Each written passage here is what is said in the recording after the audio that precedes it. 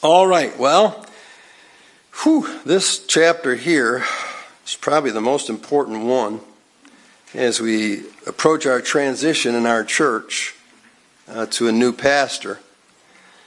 Verses 1 through 7 especially tells us the qualifications of a bishop. Then we get to verses 8 through 13 and we have the qualifications of a deacon. And then chapter 14 and 15 are tremendous verses on the local church, followed by, I think, verse 16, the greatest verse, in my opinion, on the deity of Jesus Christ in all of the Bible. It's just my opinion. But so we're going to go through this now. You have received a chart, a supplementary chart called the Office of a Bishop, and the qualifications there. And I've also written out my notes. I got 15. I don't know how many are on the chart here. But I've had this chart in my filing cabinet for about 20 years. I'd give credit where credit is due to whoever put it out, but I don't know. But I want you to notice on your sheet here, verse 6, it says, "Not a novice, lest being lifted up with pride he fall into the condemnation of the devil." Verse 6, the devil. Verse 7, "Moreover, he must have a good report of them which are without, lest he fall into reproach and the snare of the devil." I want you to notice the devil in verse 6, the devil in verse 7. Please understand the devil is after the bishops. He's after the pastors.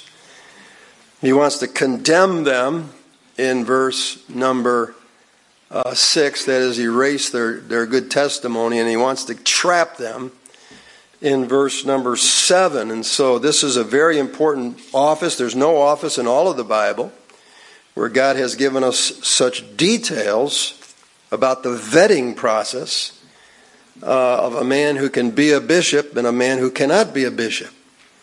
Now the word bishop, pastor, elder, they're really interchangeable. We'll see that when we get to Titus down the road here. We're studying 1st, 2nd Timothy and Titus if you're new here on Wednesday nights. All these chapters, all 13 chapters, this is the third one now, as we move into our transition this year in leadership of this church. We certainly want to know what a bishop is, but a bishop, the word bishop, episkope, is the Greek word. It means overseer. It's almost identical, almost synonymous with the word pastor, which means overseer or shepherd. A pastor and a shepherd are synonymous. For instance, in Psalm 23:1 it says, "The Lord is my shepherd, I shall not want." In Jeremiah 3:15 it says, "And the Lord will give you pastors according to mine heart, and I will give you pastors according to mine heart, which shall feed you with knowledge and understanding." The word pastors in Jeremiah 3:15 and the word shepherd in Psalm 23:1, exact same Hebrew word, okay? A pastor is a shepherd. And so when you think of a shepherd like leading a flock of sheep and the Lord is my shepherd, you know, his rod and staff, they comfort me. We have all those symbols. There's a lot for pastors to learn about that, and the Lord said that people are sheep scattered without a shepherd, and so he loves people and he raises up human shepherds to work under Christ to help lead people spiritually. And this is a part of the will of God. Obviously, God wouldn't put all of these qualifications in verses 1 through 7 and then tell you to stay home and not be a part of a local church. The local church is part of the will of God for our lives, the perfect will of God.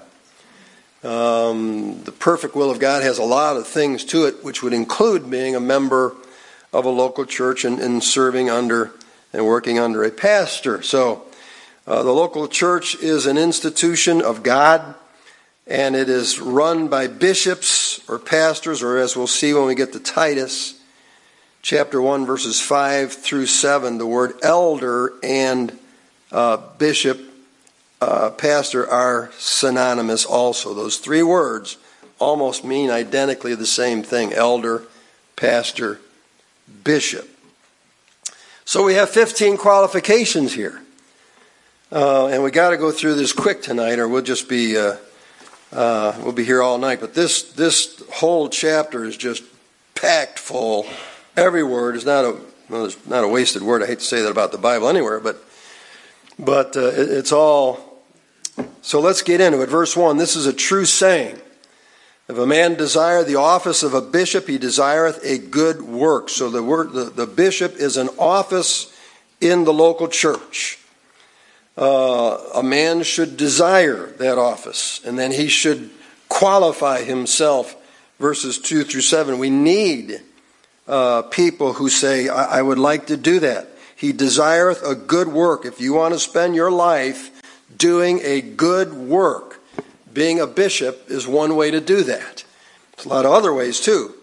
But the person who holds the office of the bishop desires a good work. It's a good work. And we need more men, especially young men, to say, hey, that's my desire. Through desire, a man having separated himself seeketh and intermeddleth with all wisdom. There's some things that just begin as a desire, and God sees that desire, but then we've got to qualify ourselves. And then, as we saw in chapter 1, we've got to be faithful. Paul said, the Lord counted me faithful, putting me in the ministry. So desire, qualification, and then being faithful. He that is faithful in that which is least shall also be faithful in that which is much. So don't wait around to do something big for God. Be faithful in that which is least. Do little things for God, and God is watching. Find out some way you can just be faithful doing little things for God, and a whole bunch of little things done for a long time amount to a big thing. It's a big life. And so don't wait around, sitting around twiddling your thumbs, waiting for God to say, I've been watching you twiddle your thumbs for 20 years. I think I'll use you in leadership. No. He that is faithful in least, he wants to see the person, the man who's doing the least, the little things, faithfully. And then he'll be faithful in much too. Qualifications. Number 1, blameless. That doesn't mean he's perfect, but he has an impeccable testimony and a very high standard that he lives above reproach. Number 2, the husband of one wife. That means he's not divorced and remarried. There's a lot of controversy about that. Certainly it means he's not a polygamist. And I've met missionaries who have reached men in their churches who are polygamists, and then God would be leading those men towards the ministry, and they had to choose one. You got to choose one and get rid of the rest. And they say, well, that's what they did in Nehemiah. In the book of Nehemiah, they had to choose one wife and get rid of the rest of them and take care of them. Somehow, it's your responsibility, but you got to be the husband of one wife. Vigilant means to be temperate in a military type of a way. A bishop needs to be a vigilant person. He's on guard. He's a watchman. And so he needs to be temperate in a military type of way. Sober means sound of mind and senses. Self-controlled, temperate. And so he has emotional and mental stability. Some men are not stable and cannot be a bishop. Of good behavior. This phrase of good behavior means well arranged, orderly. It's actually the word that describes the cosmos in the Bible, and how God has the whole universe all orderly. It's not, you can look up every day of my life and say, there's the Big Dipper. The whole thing's orderly. And a bishop must be an orderly man of good behavior, given to hospitality. That means he's a blessing to guests. He's generous to them. And he is friendly towards those that he meets and those that come into the church. He's welcoming to them. Contrary to Diotrephes, who we know in 2 Timothy drove everybody out of the church because he was in charge. No. Given to hospitality. Apt to teach. That means he must be skillful at teaching, which to me, from my experience, is harder than preaching. Teaching is explaining truth. Preaching is proclaiming truth. Anyone can proclaim truth. You got to be a soul winner. But then explaining that, boy, and you get into the nuts and bolts of this is how you do it, this is how you don't, this is what you can say, this is what you don't want to say, this is how you can approach. But you get into teaching, to me, is by far harder than preaching is. Apt to teach. We need more teaching in our pulpits. Not given to wine, that means he is a complete abstainer from alcohol. Not a striker. This means that he's not physical, he's not a fighter, he's not ready for blows. He's not ready for fisticuffs type of a thing, not a striker. Not greedy of filthy lucre. He is not an hireling. Jesus talked about the hireling, that the hireling will leave the flock. And especially in the ministry, a hireling will leave the flock to find a church that'll pay him more. But those that are in the ministry are not in it for filthy lucre. That's speaking about money. They are shepherds. They are shepherds. They are not hirelings. And they have to often be contented. And God provides. It's amazing how God provides for the faithful man in the ministry. You don't have to have any worry about it. God takes care of his servants. And so don't say, well, I think about the ministry, but boy, I got to have some financial security. Well, as the world would say, good luck with that. The way this country's going, I'm not sure if there is such a thing coming up in the future here. It's financial security. The best financial security is to be in God's work and God's will and doing things God's ways, knowing that He said, you don't even have to worry. You don't have to worry where your clothes are going to come from or where you're going to get your next meal. Seek ye first the kingdom of heaven and his righteousness, and all these things shall be added unto you. What security that is. What security that is right there. You just serve me, and all things shall be added unto you. Patient. This word patient means, of course, he's mild, he's gentle, he's willing to wait. He's got to be patient toward all men and gentle towards all men, the scripture says. He's got to know how to be patient with people, even people that others have given up on. And he'll see people come and go and sometimes disappear for some time, and just has to be patient with them. Not a brawler. That means he is abstaining from fighting. He abstains from quarreling.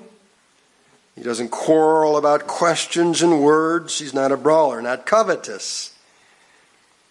This is number 13 by my count. Not covetous. Desire. He does not have a desire for the things of this world or what others own. He doesn't think I have to have what everybody else owns. He has a contented heart. He's satisfied with such things as he has. And he's not a hoarder. And he does not wish to keep up with the Joneses of the world. Well-ruled home and children. It tells us here in verse number 4 and 5, one that ruleth well his own house, having his children in subjection with all gravity. For if a man know not how to rule his own house, how shall he take care of the church of God? And so as children are growing up, as they're still in the house, he's got to have an orderly house. Children need to be in subjection with all gravity. And he has to rule his own house well. Or how is he going to take care of the church of God? And so this is one of many times where the word rule is used in connection with the office of the bishop. And so, I don't know about when they leave the house. That's I wish you could control people then too, but I know that poor Samuel, it talks about him, it says, now the name of his firstborn was Joel, and the name of his second Abiah. They were judges in Beersheba, and his sons walked not in his ways, but turned aside after lucre, that's money, took bribes, perverted judgment. Then all the elders of the children gathered themselves and came to Samuel unto Ramah and said unto him, behold, thou art old, and thy sons walk not in thy ways. Now make us a king to judge us like all the nations. That's a sad story. And we see Samuel in the lower parts of the earth with his mantle. He never was able to pass his mantle on to anyone else. And his children went astray after they were older. That is sad. God still used him. But as we have our homes and our children are growing up in our homes, they need to be in subjection to their dad, the bishop, with all gravity, and he's got to have a rule of his own home. Number 15, well, no, that's ruleth. We just went over that. It means to superintend or preside over, be a guardian. Oh, no, that was 14. 15, not a novice. Not a novice. That word novice means one newly planted, a babe in Christ. Because if he is a novice and he somehow gets into the office of a bishop, the scripture warns that he will be tempted to be proud. There's no place for pride in the ministry. The ministry is only for men who realize and understand they do not deserve that office. They're not fit for that office, never are. They should be humble about it. They should be very humbled by having this. In any kind of leadership, that's the best kind of leadership, is when somebody is put into an office of leadership and they are humbled by it rather than proud. Because, boy, proud people become so ugly. They're such ugly people. Not a novice, lest being lifted up with pride he fall into the condemnation of the devil. And so the devil is after the bishop, and he wants to get him to be proud and think he's something. Then his ministry's over, because God resisteth the proud, but gives grace to the humble. And there's so many verses against pride in the scriptures. It even cuts off a man's prayer life. He doesn't get his prayers answered anymore if he's proud. And what good is that? What good is that when a man is in the office of a bishop? The two main things he's supposed to do all of his life is to labor in the Word of God and pray continually. Those are the two main things. There are a lot of other things. But what good is that? He can't pray if he's proud, because God knows the proud afar off. Moreover, he must have a good report to them that are without. He's got to be a good testimony to the unsaved, the people that are without, verse 7. That means outside the body of Christ, the unsaved. He's got to have a good report in the community, lest he fall into reproach, gives God a bad name, and the snare of the devil. And so the bishop has to make sure that he's always protecting the name of God by his testimony amongst the unsaved in all of his business dealings and with his neighbors and everybody else that he reaches or cross paths with who are outside of the body of Christ. So there is a list of qualifications, and this one here you can put in your notes too. You know, we don't want to walk around with this, for the next few years, looking at Chris. And,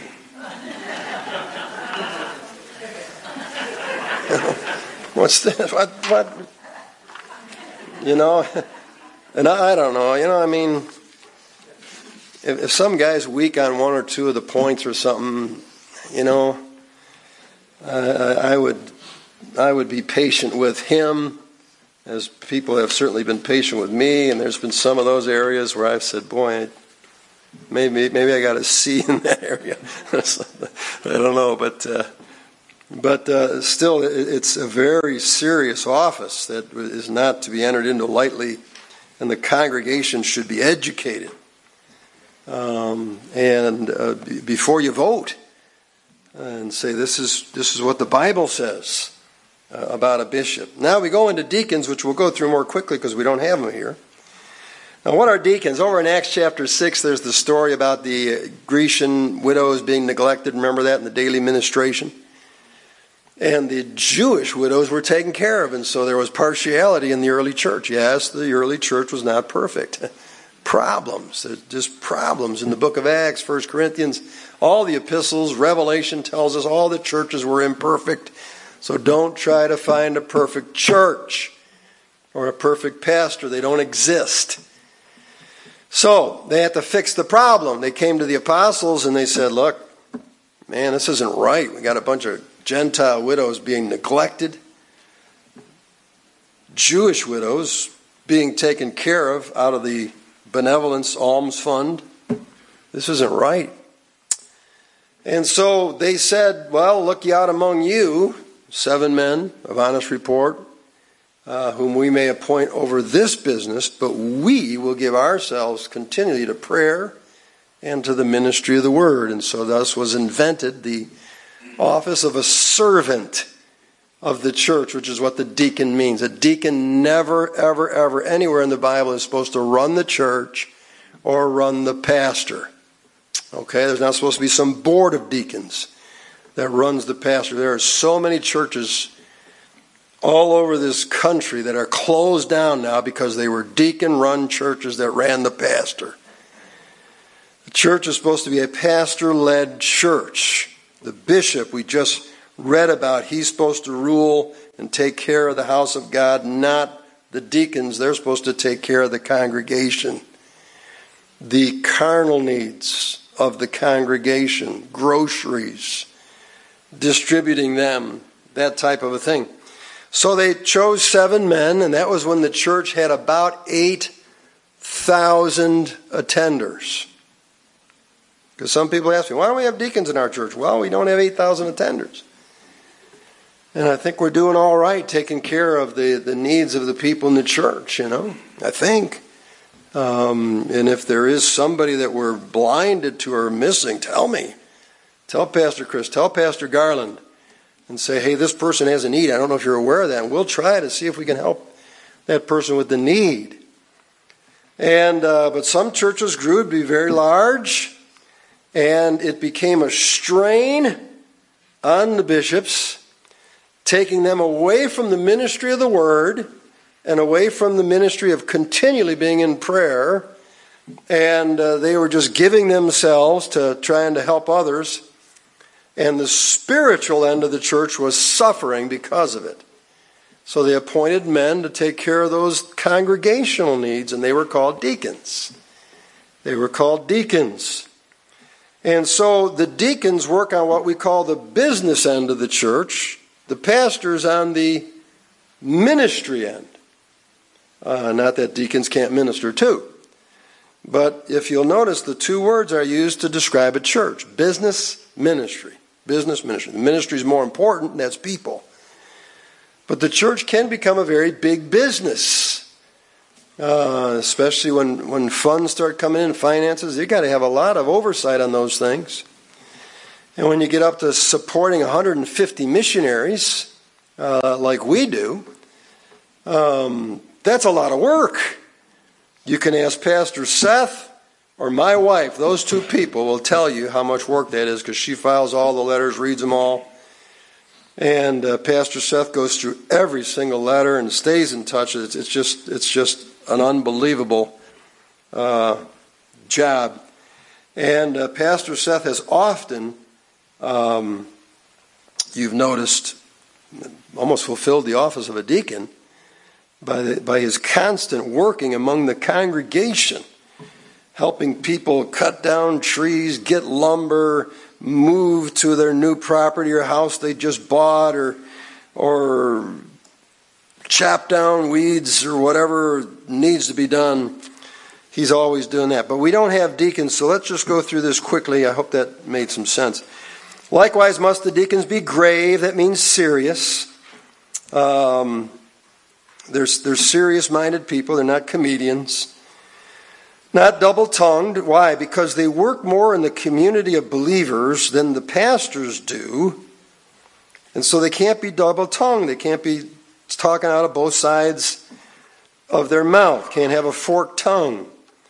They got to watch their words as they're out there. Not given to much wine. Now, the verse 3, the bishop's not given to wine at all. This is talking about alcoholic wine. If you wonder, how do you understand the word wine in the Bible? Just take it in the context. Take it in the context, okay? And there's alcoholic wine, there's grape juice. People called grape juice unfermented wine up to the 1900s.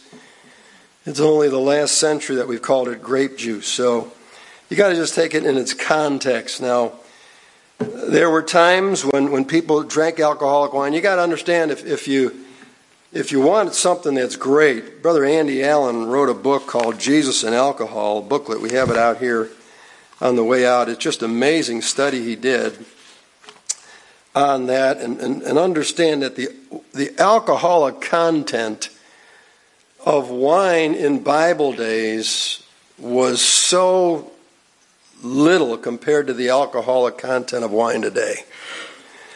You would have to drink gallons and gallons of it to get drunk. But a lot of times that's what they had as a staple drink because they couldn't go to Walmart or Wegmans or Tops and get good drinks. Water was not safe to drink. And so there was times when they drank alcoholic wine, but it was almost impossible to become drunk on it. Also, it was used as an antiseptic. It was mixed with water to kill the germs that were in the water because they didn't have the drinking supply that we have today. And I think Tom Stiles has a good flyer in the back resource room there on alcohol too. And when alcohol was used as a painkiller, my dad's, we got hospice coming in. And, they started giving him pain medicine today. And we do that. We do that. And I think that's Proverbs 30, verse 6. It says, give wine to a dying man and strong drink. And so you got to take this subject, and I don't mean to get on a rabbit trail here, but you got to take it in its context. And also in the day and age in which people live. To me, wine, beer, alcohol of any kind is so associated with evil today that a believer in Christ in any office should abstain from it. And Paul said that that's how he would live. He said he wasn't going to drink any. But he did, as we'll see later, tell Timothy, look, you're having stomach problems. Maybe it was from the water he was drinking. You got to use some wine as an antiseptic. And so you got to, with any subject, you got to study all that the Bible says about it before you can come to a conclusion. My conclusion, like Paul in 2 Corinthians 8, is just abstain, or 1 Corinthians 8, I think it is, because it's a bad testimony. It's just a bad testimony. My wife and I have abstained from it from before we ever got married. For 44 years, we have not touched a drop of alcohol, and we don't feel like we're missing anything. We don't feel like we're missing a thing. Not greedy of filthy lucre. So he's probably, the deacon's out there and he's helping people in the community and he's not trying to take money or bribe them or anything. Holding the mystery of faith in a pure conscience. He is not ignorant of the Bible. He knows the Word of God. He's got to know the Word of God because he's working with the congregation, perhaps one-on-one more than, say, the pastors. And he has to have a pure conscience. As he explains the mystery of the faith, he's got to be living it himself, not being a hypocrite. We talked about those back in chapter 1 and verse 19 and 20. Hymenaeus and Alexander, who were men of the faith, they had the faith, but they put aside a good conscience and they made shipwreck. And so there's a lot of guys that know the Bible, but then their behavior is contrary to the Bible and they get into sin and they just shipwrecked, and there's no putting together a shipwreck. We've got to have a good conscience to the end of our lives. to the end of our lives, and especially as we minister the mystery of the faith amongst the people. Let these also first be proved, just like the bishop. Then let them use the office of a deacon, being found blameless. And so just as the bishop has to be proved first, being faithful in little things, so he can be entrusted with much, so the deacons must also be proved, and also be found blameless, that is, having an impeccable testimony. Now the deacons' wives are described for 1 verse 2, whereas a pastor's wife isn't. She can do anything she wants. Amen, she says. No, but it says, let the deacons be the husbands of one, verse 11. For even so their wives must be grave. The deacon's wife must be grave. She must be serious-minded too. Not a slanderer. He's told not to be double-tongued. She can't be out there slandering. Because a lot of times, I guess, the wives would accompany the deacons. You know, certainly if you're going to go to a widow's house or something, you don't want to go as a man alone. And any time there's a woman involved, you never want to go in as a man alone. You want to take your wife with you. And so the wives were more, their face was more evident to the congregations, because they were doing the work of going to the homes of church members and ministering. And so she had to be grave too, just like the deacon in verse 8. And she has to not be a slanderer, just like her husband's not to be double-tongued. Why? Because they can wreck the ministry. They can wreck the church. They can poison the people if they start saying bad things about the pastor or the church. And so they have to be very trusted people to go to church members' homes. Now keep in mind too that, especially in Jerusalem, those people were so poor that other people scattered around the New Testament were taking up collections and sending the money to Jerusalem to help the poor saints. We're not like that. Okay, we don't have a church where we're rushing to people's houses because they're so poor they don't have food. But they did.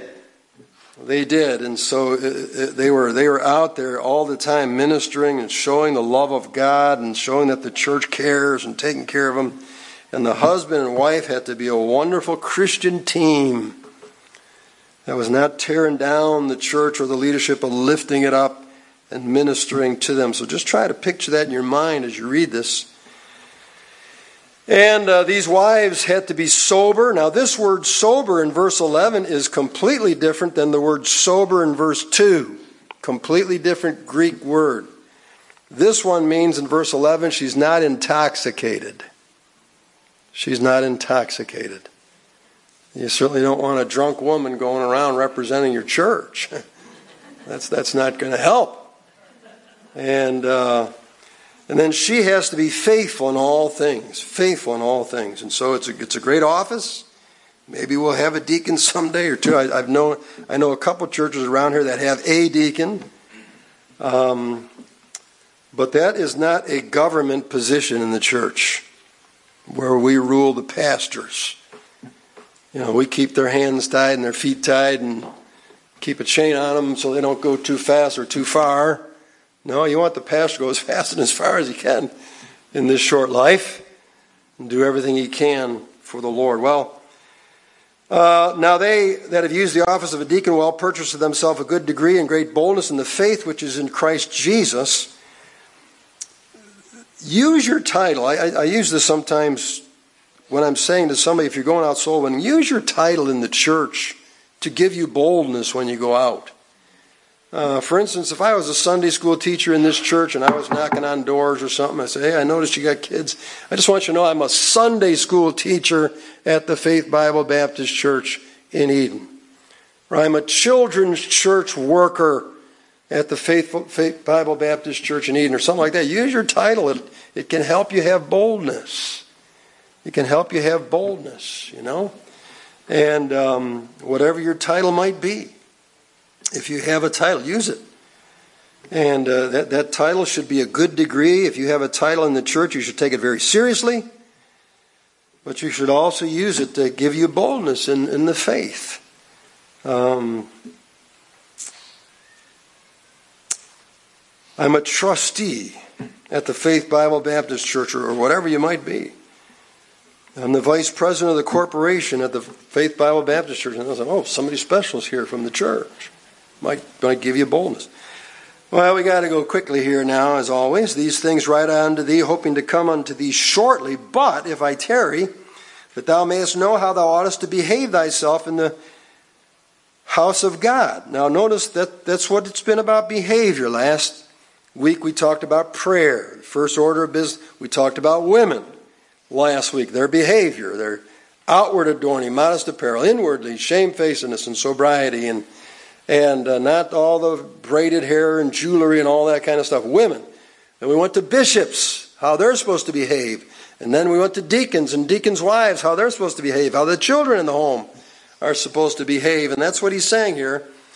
He's saying, I'm coming to you shortly, but if I tarry long, in other words, if I don't get there for a while, I just want you to know that these things that I'm writing onto is that so you might organize the behavior of the congregation in the house of God, which is the church of the living God, the pillar and ground of the truth. This is another great doctrinal verse on ecclesiology, the importance of the local church.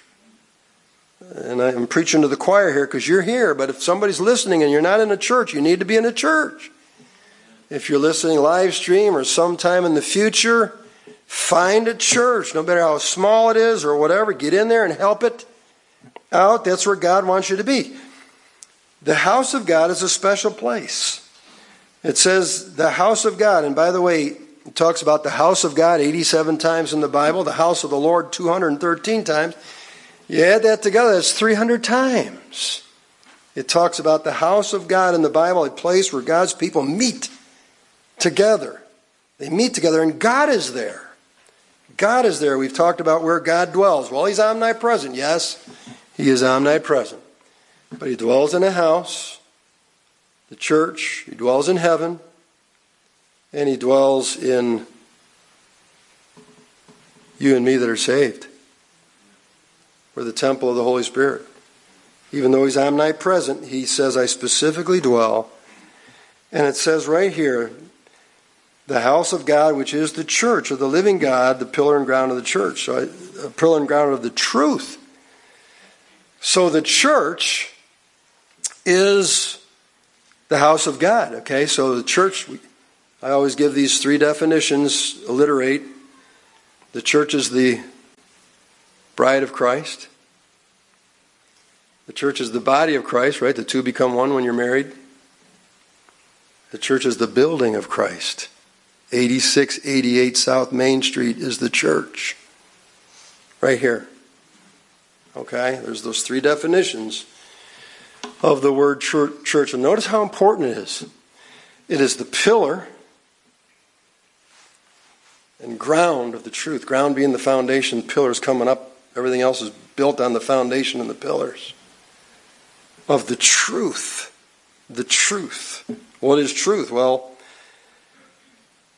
Spurgeon has a note on the back which we won't look at, but the truth is three things. They're all found in the upper room.